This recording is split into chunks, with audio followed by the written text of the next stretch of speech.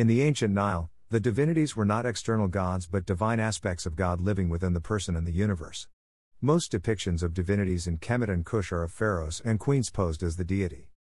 They, as the leaders, were role models for the masses to imitate.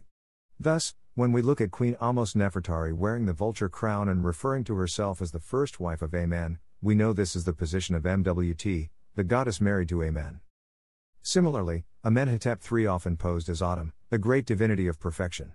Only in the ancient Nile science do we have people not say they are the child of a particular deity or like a certain divinity, but that they are that divinity. This identification as God was the secret to Kushite Kemetic empowerment. In other words, your identity as the supreme being living through man is the key to all power. Once we realize this in full consciousness, we will not need domains like this because we will have reclaimed dominion of the world again like our pharaonic ancestors.